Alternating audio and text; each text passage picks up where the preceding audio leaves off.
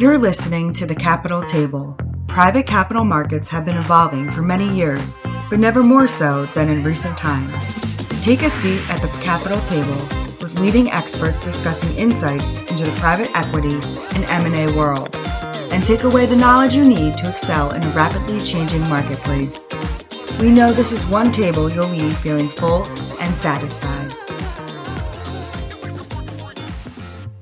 Welcome to this edition of the Capital Table. I'm very excited to have Marcy Taylor, principal in our law firm advisory practice, with us today to discuss M&A activity in the legal profession. Welcome, Marcy. Thanks, Steve. Happy to be here. Our law firm advisory team does strategy, management, and marketing consulting with law firms around the country. I'm a former practicing attorney, but I've been doing the management side for the last 20 years or so. So we definitely talk to law firms about their merger and strategic growth plans every day. That's great. While these mergers by law firms don't directly involve private equity, the transitions occurring in the legal profession have an impact on the legal resources essential for private equity to operate. So, Marcy, what has been the trend in law firm mergers since the pandemic? Well, obviously, when the pandemic first started, law firm managers had a lot of other things to worry about besides mergers and acquisitions. Like most firm leaders, they were worried about, setting policy and having their people be safe and getting them set up technology-wise. But since then, merger activity has increased significantly, and we think that's just going to continue in 2022. We've seen a lot of firm mergers this year so far. And with the war for talent just continuing to grow, we expect that to continue next year big time. Yeah, it's interesting. So let's expand on the part where why should private equity care about this topic we're discussing, law firm M&A? Right. Well, they should care because some interesting things happened during the pandemic. For the first time ever, the state of Arizona now allows for non-lawyer ownership of law firms, which means that private equity firms can own a law firm or some version that includes practicing lawyers.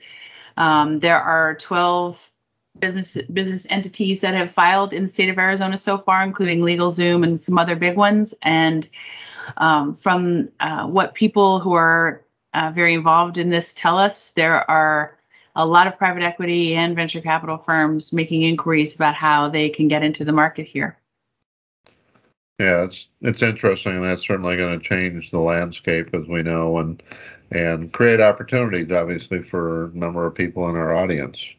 Yeah, I mean, it's also in Utah, and it's expected to happen in Florida, and New York and Illinois should be soon to follow. So it's not just an Arizona thing. Once it starts, it's going to spread around the country, we think. Yeah, absolutely. So if you look at the merger activity, how would you categorize which types of firms are merging, and who's looking stronger with this growth factor that's coming along? Yeah, so in the legal world, the AmLaw or American Lawyer 100 and 200 are kind of the list that everybody looks at in terms of top firms. The top 100 being the largest. The second 100 is where we think we're going to see the most consolidation activity. Firms in that range are really struggling in terms of the war for talent and keeping their lawyers. And once 2022 starts and firms really implement their full return to work policies, we think we're going to see a lot more attrition. People looking for flexibility and not wanting to come back to work in the traditional law firm way.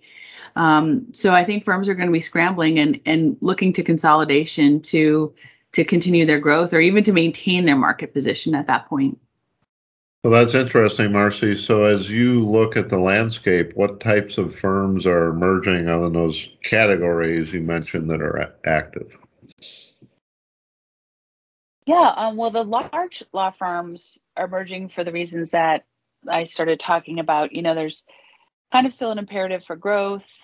They have much higher attrition rates than smaller firms do, so they're losing lawyers, and they're trying to keep keep replacing them, and they're also trying to build on their different practice capabilities and industry capabilities to continue to meet their clients' needs as their clients grow and they're operating globally.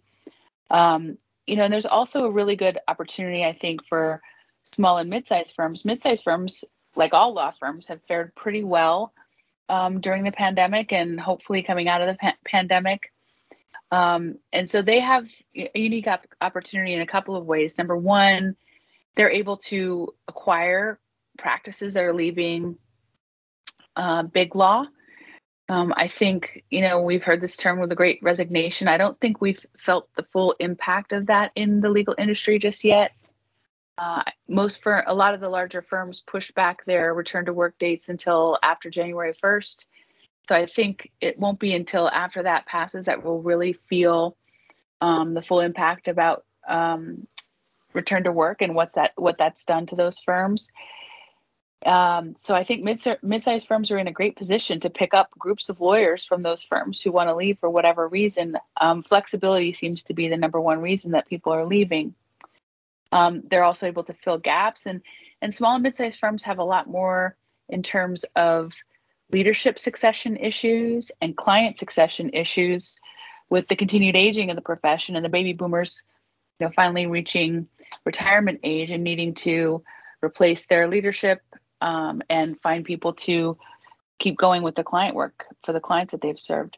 So I think there's really opportunities at all levels. And this time of year is when people start really thinking about it for the year ahead.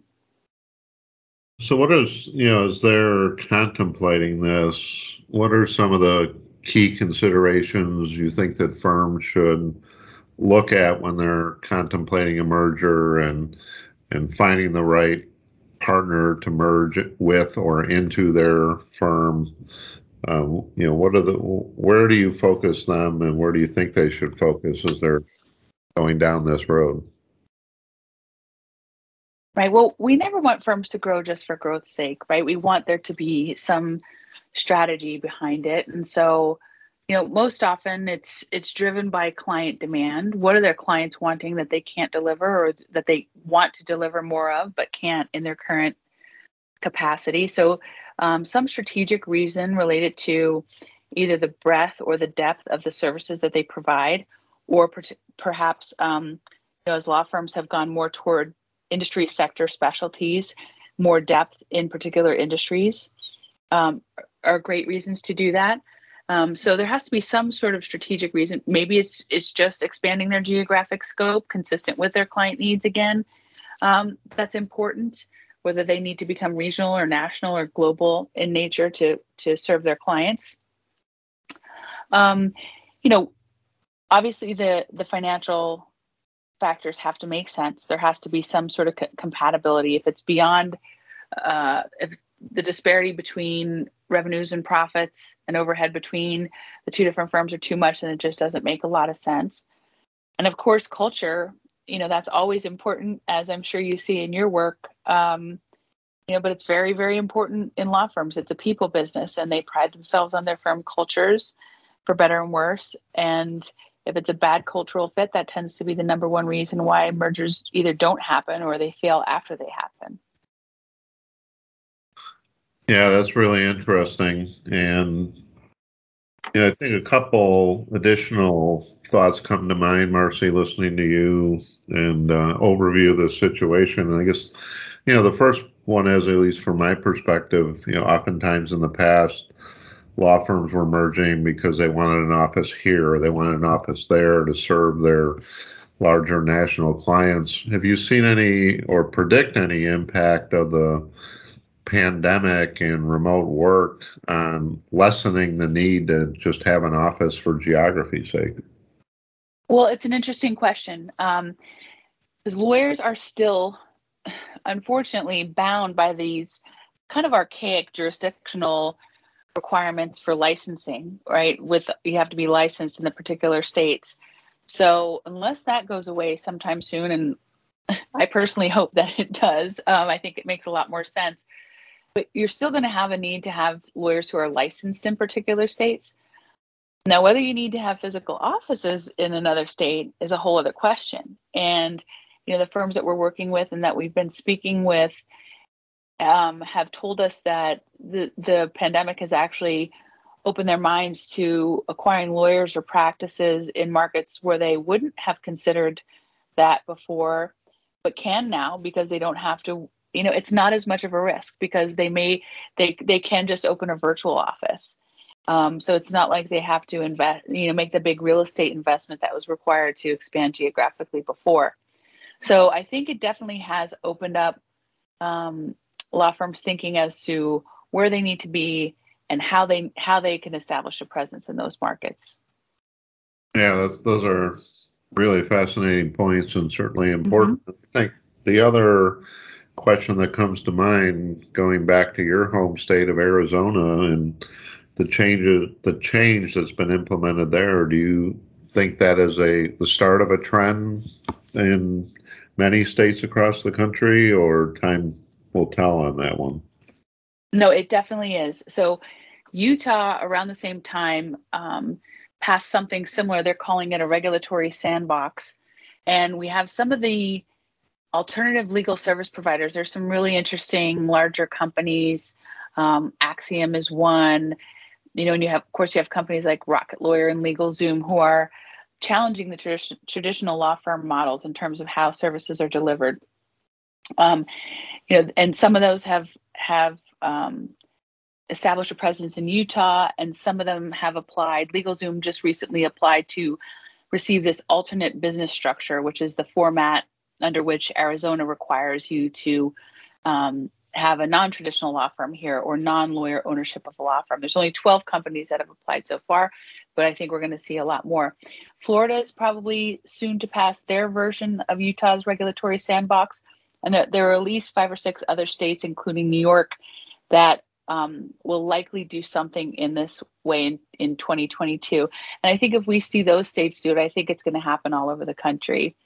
And it's interesting because, we've been talking about this I've been doing this for over 20 years, and we've been talking about it the whole time. And now it seems like at long last it's happening.